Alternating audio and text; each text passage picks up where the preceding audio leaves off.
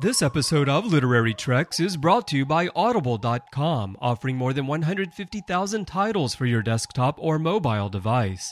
To get a free audiobook of your choice, visit audibletrial.com/TrekFM.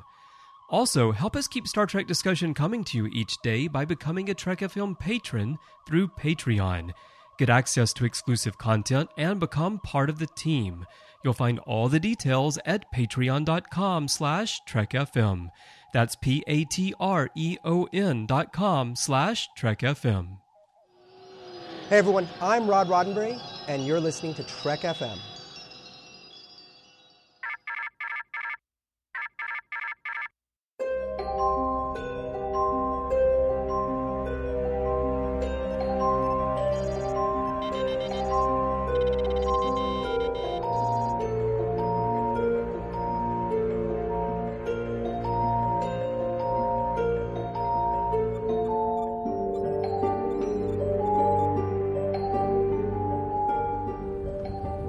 Are you taking all these books? I thought I'd take some light reading, in case I got bored. Welcome everyone to another episode of Literary Treks, our dedicated Star Trek books and comics show. I'm Christopher Jones, and with me, as he is every week, is Matthew Rushing, who is dripping wet. Apparently, Matthew, you've been swimming with the Eurynthe, or whatever they're called, over in the Gamma Quadrant, apparently. Chris, I just got back. Whew, man, I just made it. I was not able to, well, obviously get dry as I would have hoped. So luckily it's not too chilly here this evening, so I don't think I'll catch cold or anything. I don't think the listeners will mind. Luckily, nobody can see me except you. That's great. That's great. So what are your plans? Are you going to pop open a nice Oktoberfest beer and get some kelp cakes to go with it? Well, I gotta say, I actually have been enjoying some Oktoberfest beer recently. I procured my first batch of Samuel Adams the other day, Chris, and goodness, it's been fantastic. I really do love Oktoberfest. I don't know about you, but it's like my favorite time of year for beer. I look forward to autumn beers here in Japan as well every year because I like pale ale, which is not so easy to get, and almost no one in Japan actually makes pale ale themselves, but the autumn beers are kind of close. So we've got that little window of time every year where I can enjoy those. Well, kelp cakes and swimming and all, that's related to what we're going to talk about in the feature today as we continue our look at the Deep Space Nine relaunch series with Mission Gamma, This Gray Spirit, which takes place in the ocean for quite a bit of it. But before we do that, Matthew, we've got to talk about a couple of news items here. And we're going to kick it off with one of our most popular segments, Judge a Book by its Cover. We're judging the book by its cover. Short and sweet.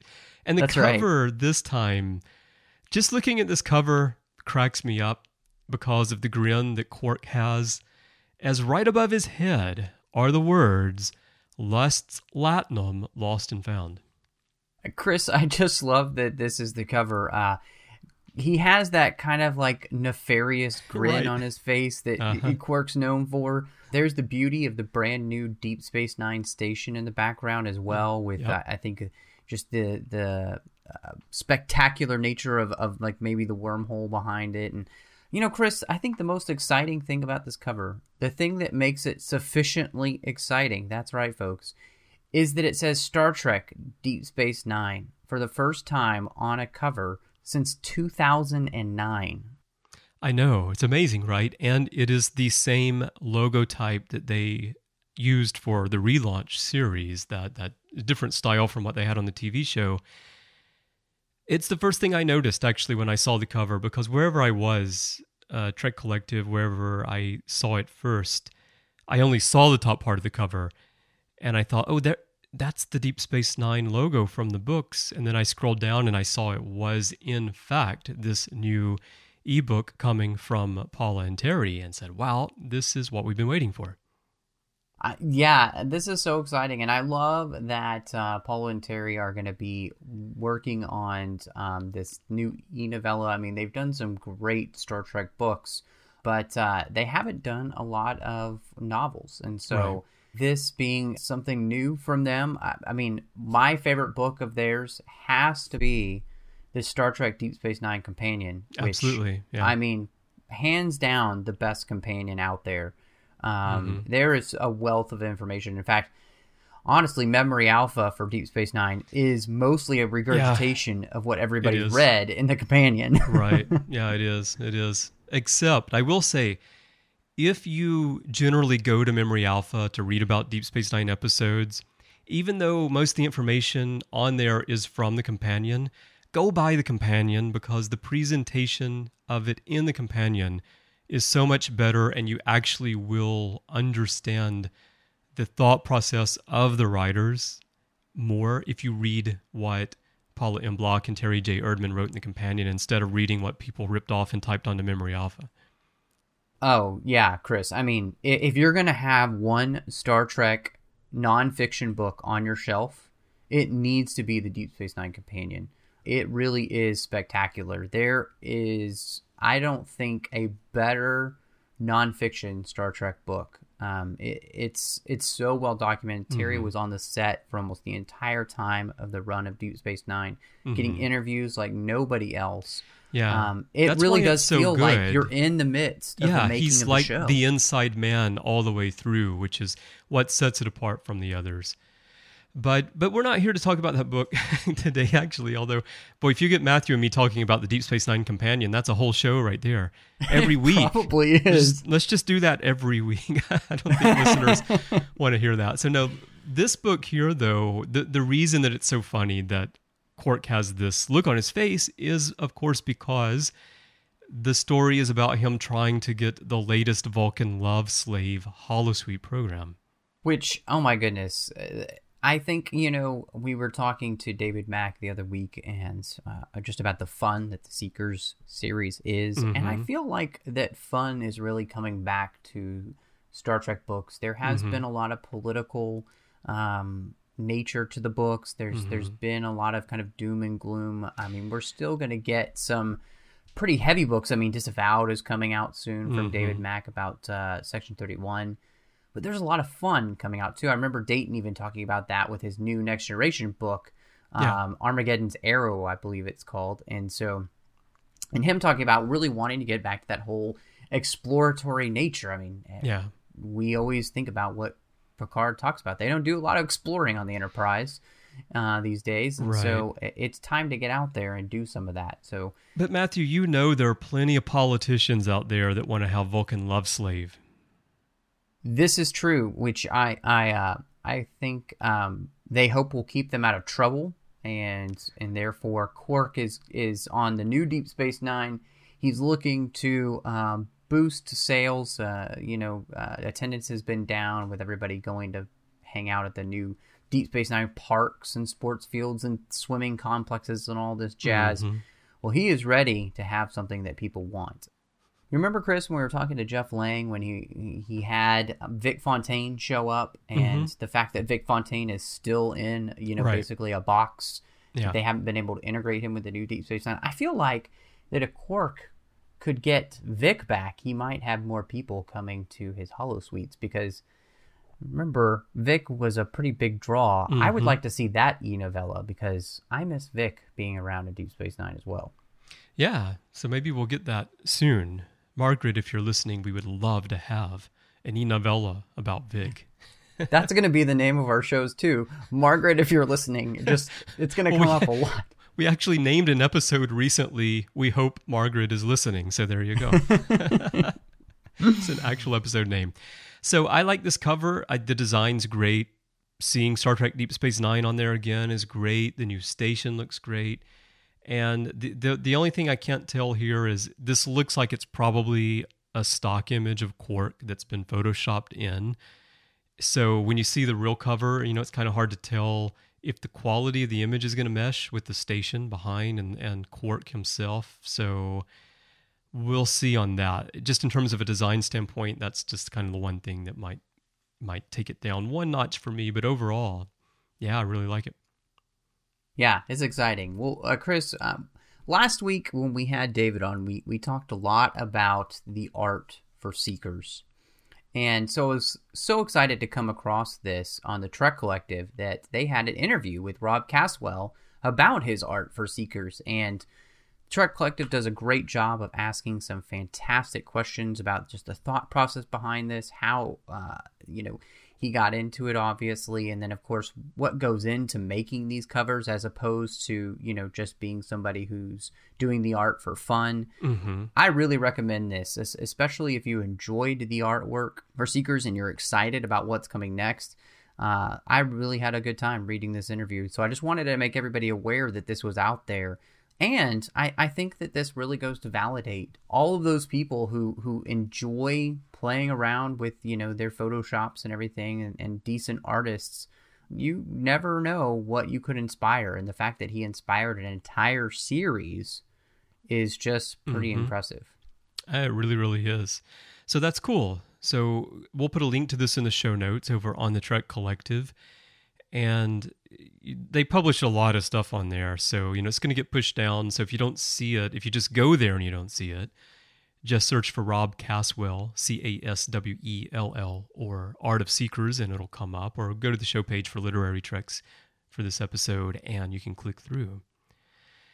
One more little item we have today, Matthew, is about the official Starships collection, which I talk about a lot because I'm collecting them. My desk is becoming a virtual space dock. I've got 8 ships in front of me right now, and adding Chris, new ones all the time. As you collect your starships right now, I've been collecting the little mini mates. Oh, I've got all the captains now. There's Captain Archer. Yep. All right. So, and like you, I have actually got a few of these on order now. So I have the Prometheus. I've got what else do I have on order? Some of the other ships that they're hard to find things. Like I'm thinking that, when the Enterprise C comes out, I'll be getting that, because where can you find a great model of the Enterprise C unless you build it yourself? And I'm a rubbish painter, so it never looks right. So you go around painting trash? No. Just mean my actual. I meant that in the British way, Chris. Yeah. Michael Clark will probably know what I'm talking about. I'm a rubbish painter. I like to paint rubbish. So, yeah, but they're great. And what this story is about is the USS Titan. Now, Sean Taranjo, our friend Sean Taranjo, created the Titan as part of the contest that was being run a number of years ago by CBS and Pocketbooks, and he won the contest. And the Titan is, of course, anyone listening to this show knows, of course, that it's Riker's ship. But it's a canon ship. It's mentioned at the end of Nemesis. It has appeared on many book covers, comics. It's in Star Trek Online, I believe. It is. They made a bigger model to tour with the exhibition. This ship is out there all over the place. And yet, currently, Eagle Moss has no plans to make the Titan. Now, they have said, and I think this was also in an interview on the Trek Collective, Matthew, that... It was. They said that if they get 5,000 signatures from people who promised that they would buy a Titan if they made one, then they would almost certainly do it. And this was actually said by Ben Robinson, who is the manager for the official Starships collection at Eagle Moss. And I'm sure there are 5,000 people out there who want to buy this ship. I've gone and signed. Matthew, I know you have. Heck yeah, I want a Titan. We want to make sure that everyone who wants this ship goes and signs this petition, because I think there's more than 5,000 people out there, of course, who would want to buy this. And what I don't get, Matthew, though, is that they make ships like the Thunder Child. And they make obscure ships as well that have appeared in various series, obscure alien ships. And yet, to get the Titan made, we've got this petition thing going on. Don't you find it strange that the Titan isn't already slated as something they would make? Chris, I'm with you. I mean, would you rather have the Titan or the Cardassian Hodinkee class, which is going to be coming out? It's number 33. Yeah. It's going to be coming out. So, to me, it's a no-brainer that we would want to have something like the Titan, or for me personally, I'm a huge fan of the Aventine from the book series, and in fact, that's another ship that's on Star Trek Online as well, and so there are some great ships out there that are not necessarily. I mean, Titan is canon, but the Enterprise F or something like that. Which I'm not a big fan of the design of the Enterprise F, so I don't really want that one. But give me the Aventine, give me the Titan, give me some of those ships like that we've only heard about or seen in books. Or I know how many people would like a copy of the Excalibur from the New Frontier series, or the Da Vinci from Starfleet Corps of Engineers. I mean, there's so many great ships that we've seen throughout the Starfleet novels or the Star Trek novels that we've gotten, and that people really love. They have a great affinity for it. And of course, they're not really that hard to do. If you're already going to make a Sabre class ship, just pop the Da Vinci's number on there. I mean, what a great idea. Yeah. Or, make another Enterprise D, but just pop the number and the name of the Excalibur. Right. So some of these things aren't really that difficult. Sure. I think, I don't know why, especially the lit fans, that, I know there's 5,000 of you out there. So let's get this signed. Let's get our Titan. The next one coming up for us here in Japan, by the way, is the Klingon Katinga class battlecruiser. And someone asked me on Twitter a couple days ago, have you ever wondered why that ship has that really long, narrow neck? And the reason is, what I think it is that they want to keep the bridge and engineering really separated for safety. And what happens is you have to climb into a tube that's kind of like those things you have at the bank that you put your money in and then it sucks it up. When you want to go to engineering, you have to climb into one of those, press a button, and it shoots you through all the way to the back of the ship. That would be awesome. Yeah. You got to keep them separated. And you mentioned Cardassians. What I want is the one that's mentioned in the book we're going to talk about shortly here in the feature, the Cardassian Gator class. Did you notice that? No, I didn't, but I'm hoping that was just a typo. It was. The ebook version of This Gray Spirit is filled with typos, and one of them, they mentioned the Cardassian Gator class. Man, that is a really great ship. I mean, it can actually just chomp in half other ships. Yeah. It's fantastic. Well, know, the most famous captain was, of course, Captain Steve Spurrier.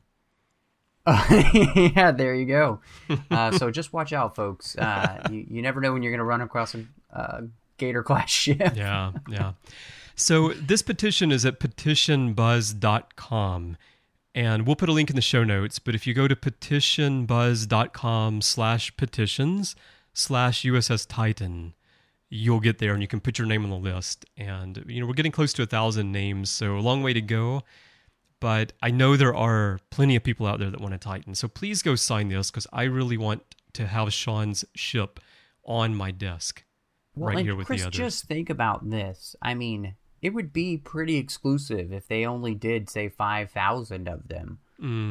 So it would be one of those things that you would see maybe at a convention that would be running you like $100, especially like mint in box, the kind of thing that the real fan wants to have. So I'm just saying, this is going to be one of those things I think would become one of those legends in collecting. All right. Well, I just want it made as a normal ship that's going to run me 2,500 yen at the bookstore. Personally, Chris, I'm with you. I just want it to be sitting on my desk or, on my shelf. And, as you've been showing me, they do great work. And to have something like the Titan, I think would just be fantastic. So that would be I great. appreciate these guys putting this petition together. So that's all we have in news here. And we're going to go into the feature momentarily, as we've mentioned, and talk about This Gray Spirit, which is the second book in the Deep Space Nine Mission Gamma series. Before we do that, we'd like to tell you about two things, actually. The first is Patreon. We need your support to keep the shows coming to you each week, and we have a new home on Patreon where you can stream our shows and you can actually get early access to some of our shows and get some other exclusive content that's only available to patrons of the network. If you don't know what Patreon is, it's a lot like Kickstarter, except instead of being a single project, It is a way for you to support the creatives that you love on a monthly basis. So you can go and choose an amount that you would like to contribute to the network each month, and that will be a recurring thing. And you can contribute anything from $1 to whatever amount you want. And we've outlined different contribution milestone levels and the perks that you get in exchange for those. And we have a lot of great stuff for you, ranging from, on the low end, digital wallpapers all the way up to associate producer credits and opportunity to sit in on show recordings as well, and even to be part of our content planning committee. So we have a lot of great benefits for you if you support the network. And we also have outlined goals, things that we're trying to achieve right now that we need help with. So you can see exactly what it is we're working on, why we need to have a certain amount of funding, and again, what you get in exchange. So go check that out at patreon.com/trekfm. That's patreon.com/trekfm. And we would really love to have your support there. And we really thank you for taking time to go check that out. The other thing is, of course, our sponsor for the show, audible.com. We really appreciate Audible's support each week. And each week, we like to recommend a book for you to pick up because as a Trek FM listener, you can get a free book of your choice just for trying the service. You just need to go to audibletrial.com/trekfm and choose the book. And the one that I want to recommend today, Matthew, is Mosaic by Jerry Taylor, because we're actually planning to cover this book here on the show in the coming months. So if you haven't read it, a great way for you to do it would be to get the audio version. You know, it's funny, Chris, because I was talking to Shar and Tristan from To the Journey today, and we were just talking about wanting to do this book and getting together to do it. The best thing about this book, Chris, it's narrated by Captain Catherine Janeway herself, Kate Mulgrew. Mm-hmm. It's got enhanced sound effects and original score. I mean, this is the real deal. Not only that, but this is one of those books that teeters on the edge of canon because it's written by Jerry Taylor, and a lot of the kind of the background material that we got, especially just in Mosaic, not necessarily Pathways, was used for the show. And so this is a great way to kind of get the background information on everybody's favorite female captain. And what better way to do it than having it read by the captain herself? Well, I've always taken this book as canon personally, because if the person who created the show and the person who created the character is writing the backstory, you know, it's maybe not all of it appears on screen, but I consider it canon personally. So I'm looking forward to talking about this with you and Shar and Tristan coming up. And for those of you who haven't read it, take this opportunity to get the audio version, listen to Kate Mulgrew tell you the story, and you'll be all set for when we cover it here on the show a couple of months from now. And again, the way you do that is to go to audibletrial.com/trekfm and sign up for the trial. If you decide at the end of the trial that Audible's not for you, there's nothing to lose. You'll get to keep Mosaic or whatever other book you choose. And when you try Audible, it really does help us keep the show coming to you every week. Again, audibletrial.com/trekfm, and we really thank Audible for their support of the show and the network. Well, Chris, as you mentioned earlier, we're going to be going through Mission Gamma, This Gray Spirit, and that is the next book in the Deep Space Nine relaunch as we slowly been kind of working our way through. And this book really picks up on some of the political intrigue on Deep Space Nine as it really escalates as Gul Moset's warship. As we all know, he is Gul Dukat's brother, and he arrives on the station with an unexpected passenger, the Cardassian ambassador Natima Lang. Everybody will remember her as one of Quark's former loves, and so very fun to have her on the station, along with Ro, who is slowly but surely becoming Quark's girlfriend in the book series, which is, I don't get it all. Daniel, if you're listening, Ro, really? She's hooking up with Quark, okay? So, anyway. And really this kind of creates some huge tensions. A lot of old wounds and old ghosts kind of reappear with having somebody who looks just like Gul Dukat back on the station. Well, not only looks like him, but speaks like him. His mannerisms are the same. Everything about him is the same. And along with that, Kira is kind of discovering that the line between who is her friend and who is her foe is a lot narrower than she might have imagined. Now, meanwhile, in the Gamma Quadrant, the starship Defiant is kind of forging a very uneasy alliance with a very unusual species we'll talk about. And they have a very unique biological makeup that actually may be the key to the balance of the power in the region of the Gamma Quadrant, but may also be the key to the problem that the Andorians have been having and that Shar is so much wanting to fix. And it's up to Ezri Dax and Shar to stave off a genocidal civil war. And so, Chris, as we kind of jump into this Gray Spirit, any overall thoughts about the book itself? Besides the fact that I had trouble getting through the book. Chris, I think we might have had some of the same issues. For you, what were some of the things that really jumped out to you that made it hard to get through this one? Well, okay, so on the positive side, my feeling about this book sort of started to decline as I went through the book. Like early on, I feel like, okay, this is great. There's a lot of stuff going on here. And then as we went through the book, I started feeling like I'm having more and more trouble getting through the story. What I thought was well done about it is that it feels like the show in that there's so many things going on. There are a number of really big issues at play here. There's stuff with Kira. There's the stuff with Bajor and the Federation. There's the stuff with Bajor helping Cardassia rebuild. Plus you've got the stuff going on in the Gamma Quadrant that you mentioned with the Defiant. And I felt in that sense that it feels very much like the show.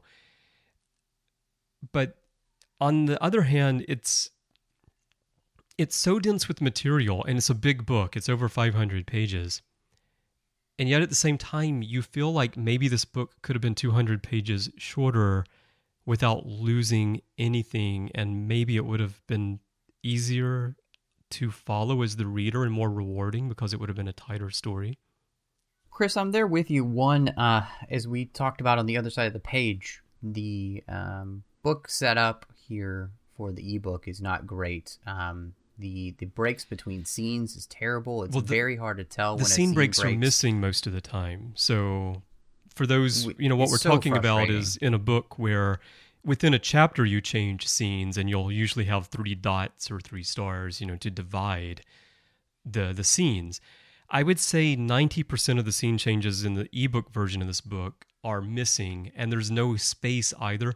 So if you're reading quickly, you just go into another scene like it's part of the same dialogue, which was really confusing. That and Chris, I'm going to start with the bad. The prose is just off in this book. The scene structure is not well handled, I don't think. So if you're not paying attention, you can actually miss big things that happen. And there's a lot of tell and not show, which is really frustrating in a book where you don't really show a scene happening. You just have a character tell you about what happened. Yeah. I think that's really frustrating. And then on the good side, like you said, there's some great stuff in the book. The whole revolving structure of what's going on with Bajor, and they're trying to get into the Federation, but at the same time dealing with all of this with their relationship with Cardassia and how that's going to work out. The power struggle that's going on there, the struggle that Kira is having, especially with Shakar, strangely enough, and where he stands on this. All of that is just fantastic, and there's some great stuff in there. But there's some things in here that you could have cut out or made a lot less dense. Yeah. The whole thing with the Andorian bond mates could have been cut down. Yeah. And then honestly, what happens in the Gamma Quadrant has little to no effect whatsoever on almost anyone. So let me ask you this. This is something I was thinking about as I was reading it, because we just had David Mack on last week to talk about Seekers. And you and I both agree that we like the idea of getting back to Star Trek where we're just exploring strange new worlds. And part of what's going on with Mission Gamma with the Defiant is that they actually are exploring strange new worlds, while back in the Alpha Quadrant, you've got all of the usual DS9 religious and political intrigue going on. Do you think that... So in this book, when we're first there and we're first learning about the Eurythmy and their world and their system and the oceans and their culture and everything, I'm thinking, oh, this is kind of interesting. You know, this is something new and different, and it's a strange new world thing. But then as it goes on, I'm wondering if Deep Space Nine novels are the place for this, because you and I also talked about, on the other side of the page, that the bit about Bajor and the Federation is probably the most interesting part of this book, and that's more true to what we got on this series. So is the Defiant seeking out strange new worlds in the Gamma Quadrant really what we want from DS9? Well, that's a great question, and I think I go back to the fact that, you know, the book that we just read previously to this, Twilight, Chris, was just freaking fantastic. It was a great book, and what they were discovering in the Gamma Quadrant was so interesting and just kind of so out there that I was completely sucked into that side of the story. I had no problems following it. So I think the main problem here that we run into, and I guess the whole Eurythmy system is a caste system. We've seen this before, these kind of fragile caste systems. They're set up with a hierarchy. You know, you have here the Houseborn that are ahead of the Wanderers. To me, it felt very much like what we see in Harry Potter with, you know, the purebloods and the mudbloods, you know, except here it's the Wanderers and the Houseborns. And the problem is that I've seen this done on Star Trek so many times in so many different books, because, you know, what you're kind of driving at is this whole idea of the racism we've seen in our own world, and that we're really no better than each other. And really, the end of the story was they find out scientifically that the Wanderers are the ones who are going to actually help the species continue. And if the Houseborn continue their ways, they're going to inbreed so much that they'll destroy themselves. So, I mean, again, it's just something that's been, I feel like, done a lot. And so what we're seeing here is interesting only in the sense that it's helping Dax figure out who she is. But the actual culture, like, I'm like, meh. And I hate that word. But I just felt so meh about the whole thing. Yeah. Well, you know, it also reminded me of Dear Doctor, what's going on here. Now, oh, yes. Dear Doctor aired in January of 2002, and this book was published in September of 2002. And I suspect that there's no connection whatsoever. But what's going on here with the Wanderers and the Houseborn, what they finally figure out about them and the genetic analysis that Shar does, and the sort of solution to the problem, it's just what was going on with the Valakians and the Mink in Dear Doctor, where one race had this genetic problem that was becoming more and more of an issue that was going to lead to their extinction, while the race that was being held back were the ones that actually had the genetic potential to become the dominant species on the planet. Right, and except, you know, here, if the Houseborn and the Wanderers will come together, they'll create an even stronger species instead of the Valakians, the Mink, where that wasn't a possibility. So there are some differences, but I think you're right. I immediately thought of that as well, that I've totally seen this before. It's just playing out just slightly differently. Yeah. And then I think the main problem is that when you get to the end of the story, the resolution to the story is kind of like fizzles out. Where like was you the barely resolution? even see a resolution. That's why I said that as I went through the book, my opinion of the book kept sliding down and down and down, because the resolution, it was one of those things where they're still working on the problem, and then you turn the page, and not only have they already solved the problem, but now they're into the next stage of working with these people. It's like, what just happened here? Well, and it was so weird because, the end, you get Shar giving a bunch of people kind of the scientific lecture, the PowerPoint presentation about, you know, where they are scientifically in this.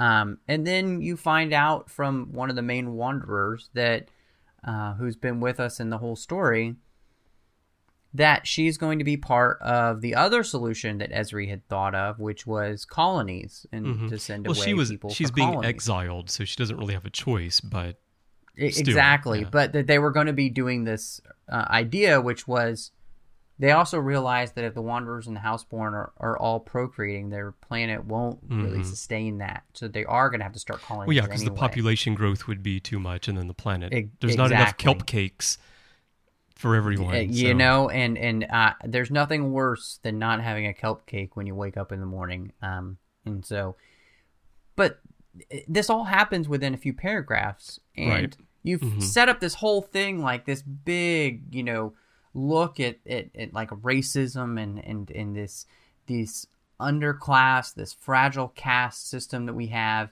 and you kind of just dismantle it like that. Yeah, like Q snapped his fingers, except it's more boring. I think that was the problem that I came with, is like this storyline just had nothing to go for it. And then on top of that, the other side of the storyline with the Defiant, it's the most boring storyline ever. And then not only that, but Starfleet characters, they don't get what they want, so they just steal it. Yeah. Chris, what the hell? Well, let's talk about the caste system just a little bit more. So before we talk about the Defiant, I felt like the reason that it doesn't work is that you already mentioned Ezri, and then there's Shar. And so I feel like the author, Heather Jarman, another problem here, and again, this was written in 2002, so many years have passed. This was Heather's first piece of professional prose. And so I think a lot of what we feel, how things don't fit together, comes from this was her first novel. You know, maybe if she wrote this today, it might be very different. So, but I feel like she went into it with this whole storyline about the Wanderers and the Houseborn and the genetics and the negotiations. The Ezri is a mediator in here. They talk about the other and the third with capital letters in the book, but you never really learn anything else about what those terms mean, which I found odd. Like if you set something like that up, I'm expecting to learn more about the mythology behind that. And there actually is an explanation, I should say. There is like a 2-paragraph bit where they talk about it, but it wasn't enough. Like it's just there to let you know, well, this is why I use those terms, but nothing further about why they've been expecting this person to come and why they're there. That's how I felt anyway. But what I'm getting at is I feel like the whole storyline was set up for 2 reasons. One was to facilitate Ezri finding herself and moving her closer to this command track that she's now heading down, or moving her further down this command track that she's on, and to justify the whole Andorian storyline and why Shar wanted to go on the mission, and to try to create a parallel between what's happening on this planet and their biological crisis that they're potentially going to die out with what's happening to the Andorians. And so what's happening to these people, these aliens, is never the focus of why the story's being written. It's being used just to justify the storylines of Ezri and Shar. And so when you do that, it's really easy to gloss over things and give 1 paragraph to explain something that should be an entire chapter that we really should be diving into. Yeah, it really is just very frustrating. Mm-hmm. And then the whole other section for the Defiant crew with Vaughn and Prin and Nog and the rest of them, it has absolutely no bearing really on the rest of the story all that much. And the Starfleet characters the Defiant goes to a commerce area with some of the Eurythni who have the ability to do commerce in this consortium, basically. Yeah, it's consortium. You have to be a member. So You have to be a member, exactly. It's like going to Sam's Club. Right, yeah. Or Costco. Exactly. So basically, to get the parts that they needed to repair the Defiant, they had to go to Costco, but they left their membership card on the station, and now they're screwed. Damn it. I knew we made a mistake, right. Chris. So they had to get a guest pass, a Eurythny guest pass. Well, and then the most frustrating thing is that what they want in trade, the traders don't want. And then, of course, they go to the black market to look for it as well, but the black market wants a cloaking device, and not the device, they just want the schematics and everything, how to build it. Mm-hmm. And, of course, they're not going to give them that Except either. Nog was going to give it to them. Except Nog was going to give it to him, but I realized, and this is the problem with the pros, is that Nog is just a part of their decoyness. Well, to steal what they want from the actual honest traders, which this, again, seriously, Starfleet, we don't get what we want, so we will just steal it from you. Right. Well, it's happened before, but that's not the way that you would expect them to act. Yeah. I mean, this is not the Enterprise in the Delphic Expanse on a mission to save the entire planet. This is just, I mean, it's going to be a lot harder for us to get around this part of the Gamma Quadrant because of, this network of these webs. This actually, this web that's basically, Okay, go back to Nog for a minute, though, because I want to ask you, maybe it's what you're saying, that the prose was just too confusing. That later, yes, it's clear that Nog is part of this plan that Vaughn has to get the load, as it's called, of whatever's shooting out of this white hole. This is actually a terminology in the book, by the way. It's right there on the page, Matthew. I know, Chris. And I know. And one of the Starfleet officers says, I'm not familiar with this term. So, but before that, I mean, Nog is saying to Vaughn, let's just give him the cloak. So at that point, you're saying he was playing along, like he was supposed to be saying that to Vaughn, because I took it as initially Nog, being a Ferengi, thought, just give them the cloaking schematics if that's what they want. Let's take what we want, let's do business. And then later on, he's being part of a scheme. Yeah, and I'm with you. I think you're right on. I was talking about later on and not beforehand. And yeah, this is just where the prose fell apart, and it just didn't work with the storyline. And again, both sides of this storyline really don't do anything, which is unfortunate. We don't really get a clear resolution with the Eurythny. And the Defiant is just off. I mean, you could just cut out half of that, what happened to them, and have it be a much part, like you said, cut 100 pages of that storyline. Just don't even have them on that storyline. It doesn't matter. Well, so much of the time that they're actually there on the planet, I felt like I was in a Gaylord hotel. So, I used to have to go to a lot of conventions for business, and they often were held in these hotels like the Gaylord in Nashville, or those types of like self-contained hotels where all the rooms are, there's plants and flowers all over the place, and they've got the big atrium in the middle and all. So much of the story on the planet is just descriptions of the guest rooms that they're staying in and the food that they're eating and such. So it really felt like you weren't going anywhere with the story. Yeah, which is unfortunate. But I think, Chris, let's finally move on. Okay, let's talk about something Bajor. This was, I think, just hands down. I think Heather Jarman just nails Bajor at this point in their history. And I really think that when you look at it, their soul is on the edge. Bajor has suffered a great loss with the occupation. It suffered great loss now. The emissary is gone.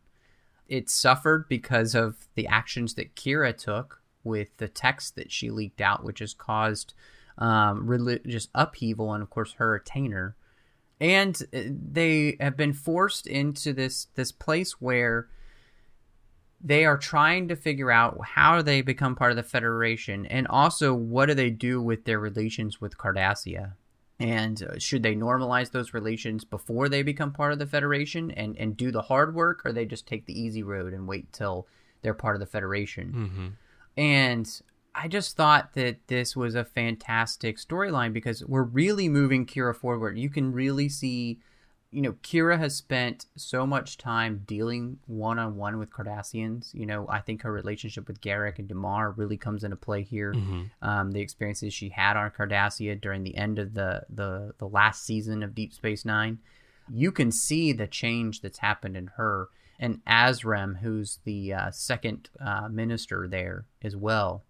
And yet somebody like Shakar, it turns out, is having a very hard time forgiving Cardassia and being willing to do the hard work it would take to normalize the relations with Cardassia and Bajor before they become part of the Federation. So do you feel like Shakar, he's okay with them helping Cardassia if they're doing it as a member of the Federation, where it's actually the Federation that's helping Cardassia? That way he doesn't have to feel that the Bajoran people themselves are directly helping the Cardassians who occupied their planet for half a century?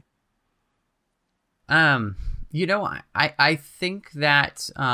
because I'm just wondering, what is his reasoning? All this stuff he explains to Kira about, because Kira wants to do it before they're part of the Federation, and yet he wants to put it off.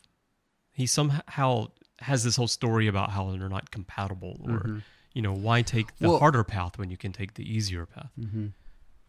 Well, he says, and this is, I loved at the end of the book, she has the conversation with Shakar, and he just says it plain out to her. He says, part of being a leader is choosing between equally good options. Forging peace with Cardassian as a Bajoran nation is a good choice, but a simpler path, one that recognizes our relationship with Cardassia will be normalized when we join the Federation, is also a good choice. Why choose the more complicated option? And Kira says to him, because we aren't whole as a people without closure. And I love that they talk about the gift that they've been given, the paintings of Sial that they've been given back. And his reaction to that just blew my mind. And this is, again, where I think that Heather does a great job. He says, all those pretty pictures, Nerys, they came from Ducat's bastard. Right. Because Ducat took a married woman from her home and her children and raped her. A great artist was born, and I'm not one who believes that the ends justify the means. Kira says, what does Dial have to do with peace negotiations? And he says this back to her. The Cardassians really don't want peace. They came here with their gift, he spat the word, to remind us exactly who we are to each other. Right, and I didn't get the masters, that because I did not... We're slaves. What? I was like, I thought I can see where he's coming from, and I think it's a loss of perspective. Right. Yeah, I can see where he's coming from, but when that conversation, I did not get his reaction either, because I can see where he's coming from if I think of him as one individual person and I try to think, how could one person see it that way? Okay, I can understand how one individual could look at the situation, given their own background, and read it that way. But everything that actually happened in the story, I didn't understand how Shakar was seeing it that way, because I never felt that that's what Masset was doing. That's not what the Cardassians were doing. Like, I really feel like Masset wants to bridge the gap somehow. I think that this is the whole kind of like crux of the issue, and this is where the Bajoran soul is really kind of laid bare, where people feel like they stand with Bajor. And I was having this discussion with Christopher Bennett on the Trek BBS about Kirk and his line about the Klingons when he says, let them die. Yeah. And then you can tell he immediately just regrets having said that. Because he's dealing with the unresolved anger he has around his son's death and them killing him, and the whole political landscape changing around him and everything going haywire right as he's about to retire. I mean, Kirk's not really one for dealing with his emotions in the first place, and so it's all coming to the surface. This here with I think Shakar is the unresolved anger he has with the Cardassian people, and he means it. I think it's ugly, his soul right now when it comes to the Cardassians, and I think part of that is that he hasn't had the experience of dealing with the Cardassians the way Kira has. Right. Yeah. A lot of the Bajoran people haven't, and she's seen this goodness in them. She's seen, obviously Garrick is a morally ambiguous character, but at the same time, he's willing to put his life on the line for his people and even betray them because he knows it's what's best for them. Same thing with Dumar, her relationship with Zial. I think all these things really change her perspective because she knows Cardassians. Mm-hmm. Don't you think that his reaction, though, is incompatible with his role as a religious leader?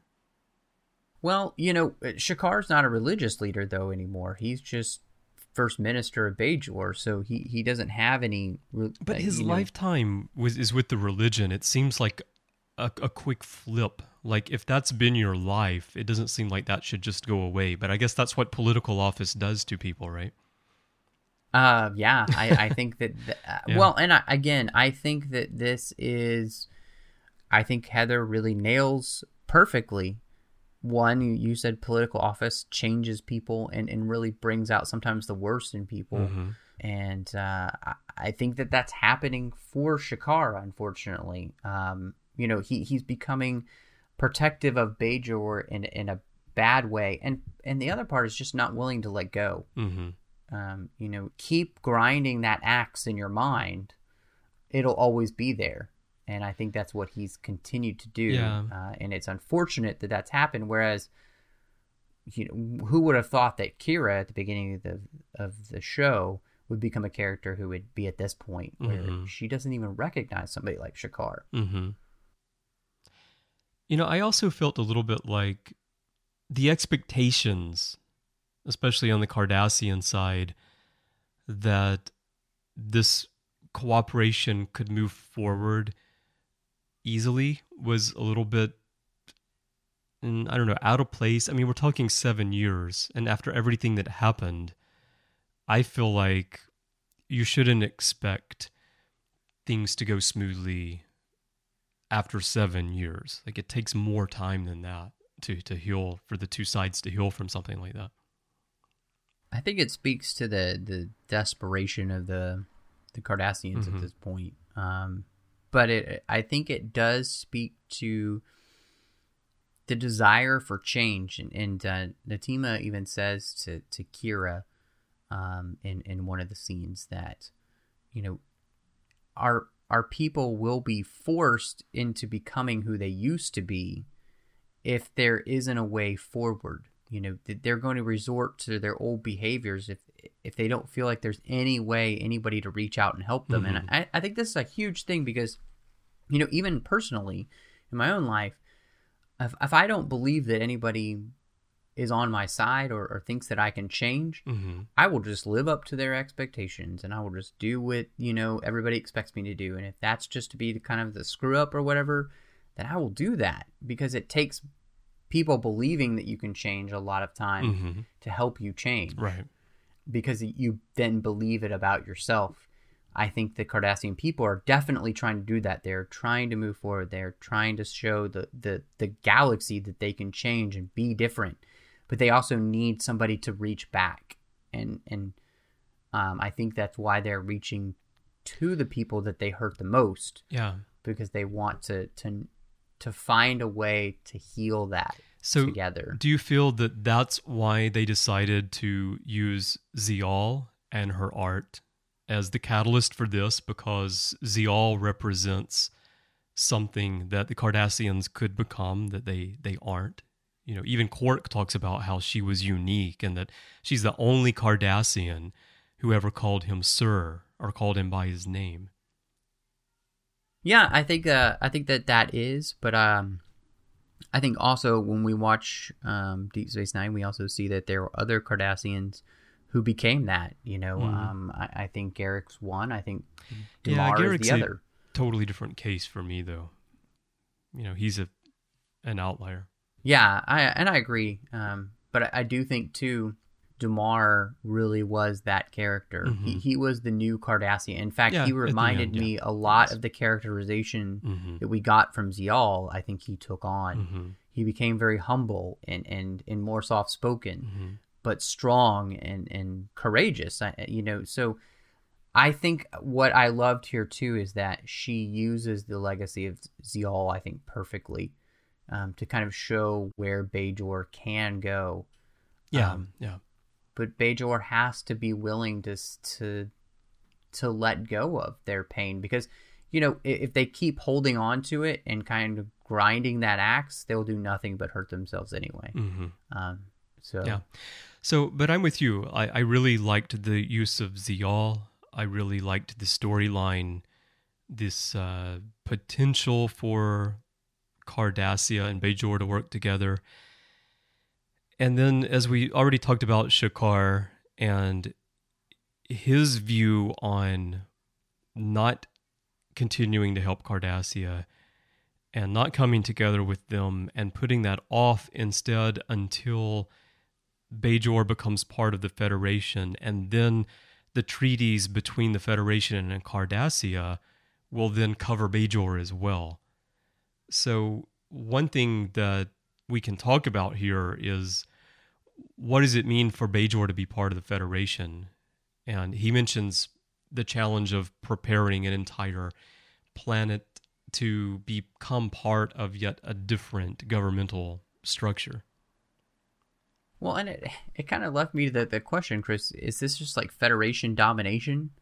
Like, you just kind of, they come in and your whole government changes? That didn't make sense to me, because you're part of the galactic government, overseeing everything. You're part of the Federation, but I felt like world governments have very much a say in how their whole world is run. Well, they do. Yeah. I mean, so I didn't feel like that changes all that much. One thing that is talked about in this book and even in the previous book is that the Bajoran militia will be absorbed into Starfleet. Right. So there are, and also talked about in here, I believe it's Kira, right, who's concerned about how the Federation would view these negotiations if they felt that Bajor was taking a position based on a religious position or a vendetta against the Cardassians. But overall, this is why, like you said, the way the Federation generally works, as we usually see it, is that while members of different planets can become Starfleet officers and there is cooperation, it's a loose confederation, I feel, in that which each planet still maintains very much its own identity and its own culture, and there's no directive really saying like this is what you can or can't do, other than like a basic Bill of Rights that all citizens are expected to have. Although I think even there, it's a much looser enforcement than what we would have in our own world, because you're dealing with completely unique cultures, not like the difference between human cultures, which are small in comparison to these other worlds. So I felt like Shakar was basically just using this as an excuse the whole time. Well, and I think you're right. He doesn't really want to do what's hard for the Cardassian people. And I think Kira makes a great point. We need closure. And this is a great way for us to close the book on everything that happened to us for the last 50, almost 60 years. This is the best way for us to do that. And if they do it that way, it speaks to the best nature of the Bajoran people. Really, the ideals, I think, that their religion kind of espouses. And it's, it was an interesting idea for me of just kind of what does it mean to be a part of the Federation and have your own planetary government. But I don't see it as Federation domination, because, again, I think he's just using it as an excuse where it's sort of like, well, we'll go along with whatever the Federation tells us to do once we're a member. It's a way for him to, as you said, not make the hard choice. He says they're both good choices. in the bit that you quoted earlier, but I don't really see it in the way that he did. I see him as trying to take the easy way out, so he doesn't have to face up to anything himself. Doesn't have to worry about that closure.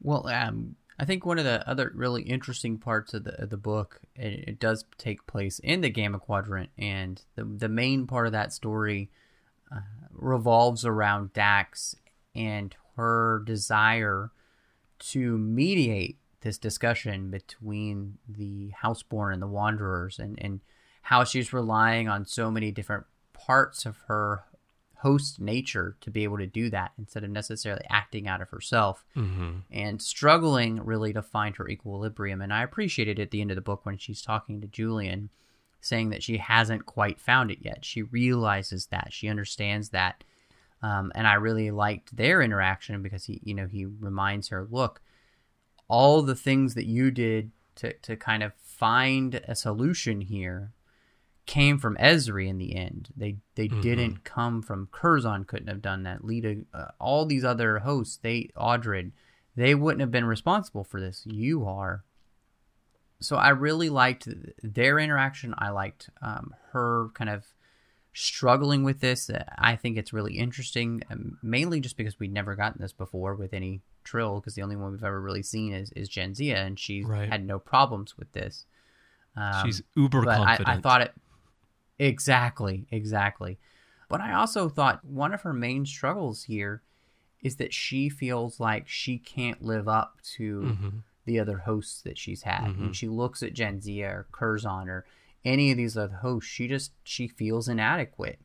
And I really liked that, because how many of us have kind of felt like we are inadequate to those around us, or to maybe some sort of predecessor we might have had, like grandparents or parents, or heck, if your parents are doctors and you work at a comic book shop, it's you can feel like you can't live up to that. So I really just kind of appreciated Heather really working Dax through this, because I thought that was a great aspect that we hadn't seen in one of the other books before. Yeah, when she's talking to Julian at the end, she says, "Honest, Dax's past hosts made incredible contributions to the Federation. Books could be written about Curzon and Jadzia alone. But then the superlative Jadzia is followed up with Ezri Tegan, who didn't want to be joined in the first place. I'm kind of like the place-holding host until some brilliant initiate can receive Dax after I die." That's kind of the way that she's feeling, right? But I thought, Julian made her understand that the things you did are unique. Your past hosts didn't do the things you just did. They didn't have those experiences. Yeah, and I thought that was really good, because a lot of times, as people, we can't see what's either worst or best about us. And at this point, Ezri's having trouble seeing what's best about her. She's her own worst critic. And the relationship with Julian here, I think, is really nice and really beautiful. Yeah. In fact, I love when he gets back from, being on the Defiant, and they're walking down the hallway, and there's a nice little scene. She grabs his hand as they're walking, and it's just, I got kind of tired about the back and forth nature that they've had, right. And I felt like they've found some equilibrium here. Yeah. Yeah, like I said up front, I feel like the majority of the storyline that's happening with the aliens on the other world and their civil war and their caste system and their potential extinction and all is just there so that Ezri has something that she can act as a mediator in to kind of challenge herself. And I also liked that being there, and I think that it's needed in order to keep furthering her character. There are times where I felt like maybe some of what was going on with her, like that time could have been used for other things with her instead of... I felt like the actual mediation part, maybe, where she's actually having to go over details and make decisions and all, was not expanded as much as it could have been for that part of the story. And there was, at times, I felt like too much referencing the past hosts, where if I want her, like, I guess for me, I can already imagine what's going on in her head, how she's feeling about her past hosts. I don't necessarily need to have the past hosts and their past actions referenced over and over and over for me to understand what's going on with Ezri. I want to see a little bit more of her doing it instead of just naming off past hosts in different situations. Yeah, I agree with you. I think that would have been something that would have been helpful with the story. It would have just made that storyline even better, I think. But it's still a good storyline. Stronger, definitely. Yeah. Well, lastly, Chris, in just thought-wise, we had some great Andorian fight scenes. We did. Ro and some Andorians really get into Yeah. it. It quirks, what I thought was great. I mean, there's nothing like some, Ro kicking an Andorian's ass. I liked It's fantastic. after Ro takes out that Andorian, then she asks Quark, "Can I have a glass of water?" She's like, still got the Andorian pinned down. She asks for a quick glass of water, and then she goes on with her business again. So Yeah, it was awesome. Don't get in a fight with Ro. No, yeah, I wouldn't. So kind of this whole Andorian crisis thing, it has really been revolving around Shar and his bond mates. Yeah. And in this book, Thriss is having the hardest time because her and Shar have kind of entered a part of their relationship outside of the rest of the bond that's created, as they talk about in the book, which I thought was kind of interesting, a link between them that the other bond mates don't have with Shar or Thriss at this point, because they've engaged in some activities, we'll call them, this is a family podcast, that aren't sanctioned yet. Would those be extra after bondal activities? extra bondal activities. Yeah, be careful with those. And because of this, she's really suffering with this depression that's come over her. And I thought that was a nice touch to see Star Trek book deal with the idea of depression, that this happens, and her having to go to therapy and everything. I thought that part was at least nice that they touched upon. But the whole storyline, I didn't need as drawn out as it was. Yeah. I felt like it took up too much Definitely space in the book. It's a lot of the book. It's very sad, the ending of what happens to her, but I don't care. Yeah. Well, Is that terrible to say? I almost missed what was going on, because earlier you talked about a lot of telling and not showing what's happening, where big events are condensed into a couple of lines, where if you're going to build up to it, then it should pay off. I mean, it's like in music, you're building to a crescendo, but instead it's like you're building up here, and suddenly it's pianissimo again. And it happens, and you don't really realize what's going on until you're into it, and then you realize, oh, that just happened, and then you go back and you reread that section again, which is not the way that I would expect something like that to be paid off, especially considering how much of this book is spent on this whole Andorian bondmate thing. I find the overall issue of the Andorian reproductive crisis, I think, is very interesting. But what's happening between these bondmates has still failed to connect with me. Like you said, I just really don't care what's going on with these particular people. And that's despite the fact that there's page after page after page after page of conversation between these characters, and I still feel like, okay, what's going on the Defiant, or what's going on with Ezri, or what's going on with Shakar and Kira? That's what I want to know about. Well, I think it's probably too that they just haven't made these characters interesting enough. Mm-hmm. I mean, there's nothing. They are defined by their situation, basically they're being defined by their sexuality, and that alone, and that has made them very boring. Does it feel like there's an Andorian soap opera taking place while all these bigger issues are going on around you? Kind of. And again, they're just being defined by this one thing instead of all the other things that make them who they are. Well, they do make an effort. Is it Thriss? They make an effort to talk about her background, her medical research, and her education, and all that, and how all that's going to be pointless if Shar doesn't come back in time. So there's a little bit of an effort to round the character out a bit, but it still didn't connect with me. Yeah, and it's just unfortunate because it is a very sad end to the story, and it has a huge effect as we move farther on in the Deep Space Nine relaunch storyline. And I don't want anybody to think I'm just kind of some heartless jerk. It is moving to have this happen to any character in a story. Yeah. I'm just saying I wish it had been done better by having these characters mean more to me, by making them more interesting. Well, if a character is going to die and it's going to impact you, you have to care about that character. Right. That's just basic writing. So, and like you, I'm trying to keep track of which Andorian is talking. So I clearly am not yet caring enough about any of those Andorians to really feel the weight of the suicide at the end of the book. I agree, Chris. So final thoughts on the book itself? I said up front that my opinion of the book kept sliding as I went through it. I started out thinking, this is a great continuation of what we read last time. There's so much going on here. It feels like the series. And then it slid down a star for me. And then I got towards the end, and the resolutions just didn't pay off. They were all whimpers. Like, there's all this stuff building up.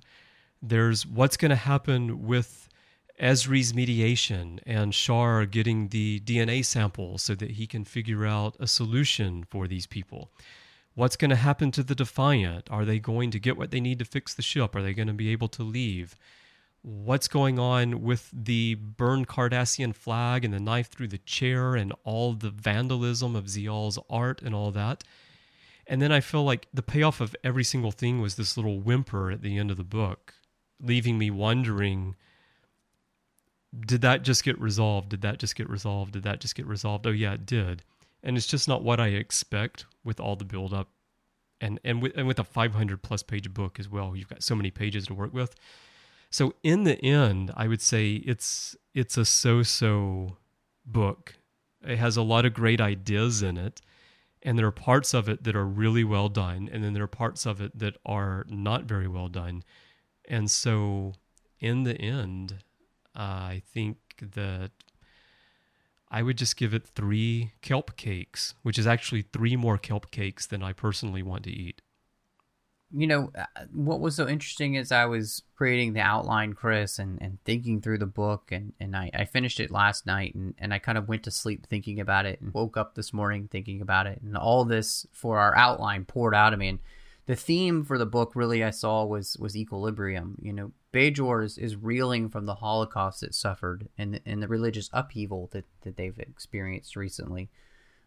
Dax is really on her quest to integrate Ezri with the rest of the hosts and find equilibrium for herself.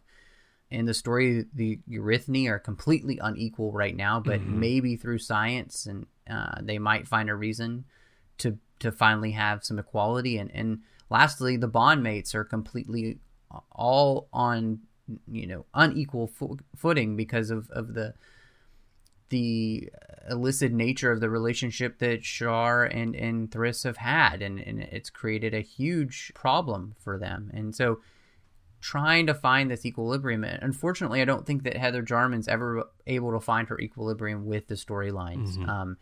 There are some amazing parts of the story. I loved the parts with Kira. The legacy of Zial, I think, is perfectly set up in this book and used very well.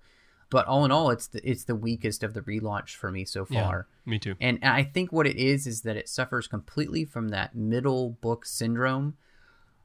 There's a lot of things that go on in this book, but not a lot that happens. Yeah. And in fact, really, I just kind of want to jump into the next book, Cathedral, immediately, because I'm hoping to get some kind of resolution to what's going on with the characters. Yeah. And I just feel like this could have been maybe a 200-page book.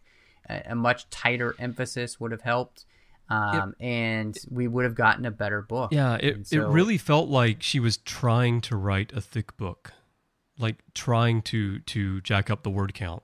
I actually had that feeling. Like, these are big books, these Mission Gamma books. This one needs to be big because, it could have been 300 pages. Yeah. So, all in all, I'd probably give this maybe out of 5. 2.5 row ass kickings. So. Wow. All right. So we'll see. I'm with you. I want to jump right into Cathedral to find out what's happening next, because the storyline for Cathedral sounds much more interesting than this Gray Spirit was. All right. Well, that is this Gray Spirit, but it's not the only thing we've been talking about here on the network this past week. So here's a quick look at some other things you may have missed elsewhere on Trek FM. Previously on Trek.fm, Standard Orbit. We're on the same page. Yes. High five. This is creepy. Yeah. We actually did it, We too. actually tried You guys to do a high missed it. five through the camera, so that was embarrassing, but whatever. Continuing mission. I feel like that's a really great idea for a stoner movie. So maybe for the next project, I don't know. And the name of the film will be Giant Green Lazy Susan. There you go. Earl Grey. VHS Star Trek interactive board game. So glad you brought Humans this have up. taken over the Enterprise. You now have 30 minutes to stop me. The Ready Room. Is I think your compassion for this species is overriding your judgment. And Archer says, "My compassion guides my judgment." And I really like that line, because I felt like that really just kind of sums everything up. The Orb. So imagine we didn't have Opaka. Imagine we had Kai Wynn from the very beginning. How do you think the setup of the series would have been? Axanar, the official podcast. So is the full-length Axanar going to be in the same style, the same documentary style as Prelude to Axanar? And the answer is no, absolutely not. Axanar itself will be a full-length movie, a feature movie, just like you would, any other Star Trek movie or other movie. To the journey! Cable is definitely more suited toward a niche show like Star Trek is. Compared to broadcast, yes, I think it's... Yeah, absolutely. It's much more probable that we would see it on, say, AMC than we would on NBC. Commentary, Trek Stars. When Star Trek 2009 came out, I made a joke to somebody at some point that J.J. Abrams got all of his lens flares from Close Encounters surplus. Yeah. That they just didn't use them all, and he just bought them at some sort of, maybe a garage sale or something. Warp 5. You know pretty well which way the insectoids and the reptilians are going to come down on any issue. It's left up to the indecisive one. Instead of the 12 angry men, it's the 6 angry Xindi. Melodic Treks. Now, as I mentioned, he wrote and conducted the scores for 2 episodes of Star Trek Enterprise in the 2nd season. They are Kanama and Regeneration. And Regeneration is one of the best episodes of Star Trek Enterprise ever, in my humble opinion. Literary Treks. We're trying to keep it light. We're trying to keep it personable. We're trying to keep it fun. If Vanguard, was all about being the Battlestar Galactica reboot of Star Trek, this is more about trying to be the Eureka or the Warehouse 13. And that's what else is happening on Trek.fm. So check out all of these shows and find out what we're talking about in your favorite corner of the Star Trek universe. You can find them everywhere you get your podcasts. We're all over the place. Just search for Trek.fm or the name of the show you want to listen to, and you'll find us there. And be sure to grab the master feed, because that contains every episode of every show that we do, plus some other special content from time to time. While you're getting your podcasts, don't forget to leave a review for us. It's a great way to help us out, to help us find new listeners, for new listeners to find us in the iTunes store. Plus, we really love to hear what you think about the show. Other ways you can share your thoughts on the show is to send us a message through our contact form at trek.fm/contact. Just choose to send to a show and choose Literary Treks, and that'll come to both Matthew and me by email. You can also find us in social media. On Twitter, our username is TrekFM. Facebook.com/TrekFM. We have a community on G+, and you can send us a voicemail by going to speakpipe.com/TrekFM or just looking in the left sidebar on the show page on our website. And all you need to do that is the microphone on your webcam, your smartphone, or your tablet, and you can upload that message to us right there from the page. Another way you can support the things we're doing here on Trek FM and help us keep Literary Treks coming to you every week is to check out Patreon, which I talked about a little bit in the news segment today. Go over to patreon.com, that's patreon.com/TrekFM, and you can see our goals and our benefit levels and all the different perks that you can get in exchange. And again, there's going to be some exclusive content on there as well. And those who know me know I don't like the word exclusive. I think it's overused to the point of having no meaning these days.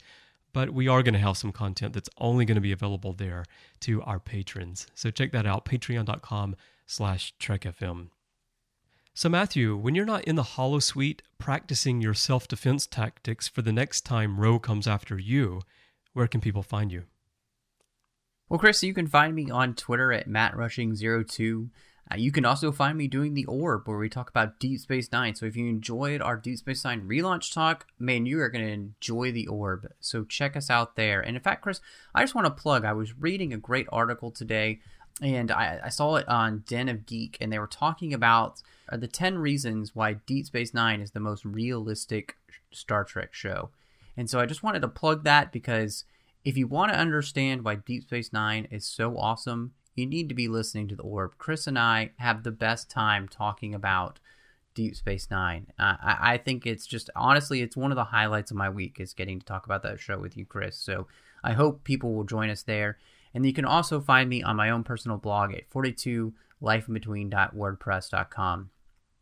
Now, Chris, when you're not longingly looking at Ro as she roundhouse kicks another Andorian in the face, where can we find you? Well, you can find me on Twitter. That's probably the best place to get in touch with me, because I am a Twitter guy, and my username is CBrianJones, the letter C and Brian with the Y. You can also find me on Facebook, facebook.com/CBrianJones. Feel free to hit me up there and send me a friend request. And I have my own website, cbrianjones.com. And then elsewhere on the network, of course, I do The Orb with Matthew. And beyond that, I do a lot of other shows. There's Warp 5, The Ready Room, Continuing Mission, Matterstream, Hyper Channel, and I do the official Star Trek Axanar podcast with Alec Peters. So you can find me in all those places if you want to hear more of my thoughts about Star Trek. Before we let you go, we would also like to remind you about Audible.com and the fact that you can get Mosaic absolutely free just for trying Audible if you go to audibletrial.com/TrekFM and sign up. And if you decide not to stick with Audible, you'll get to keep that book. So there's nothing to lose, but when you support Audible, it does help us keep literary treks coming to you every week. So if you love the show and you're not a customer already of Audible, go give it a try. audibletrial.com/TrekFM, and we really thank them for their support of the show and the network. Well, thank you so much for joining us. And until next time, live long and read on. What do you call that, light reading? To each his own, number one.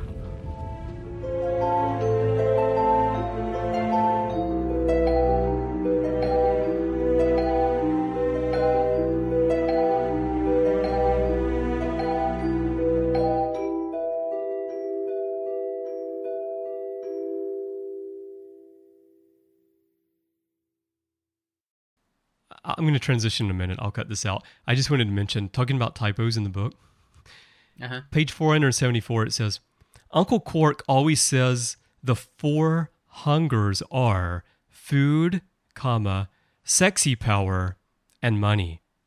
Oh, God. Not necessarily in that order. So the Y is supposed to be a comma. All right, here we go. That's funny.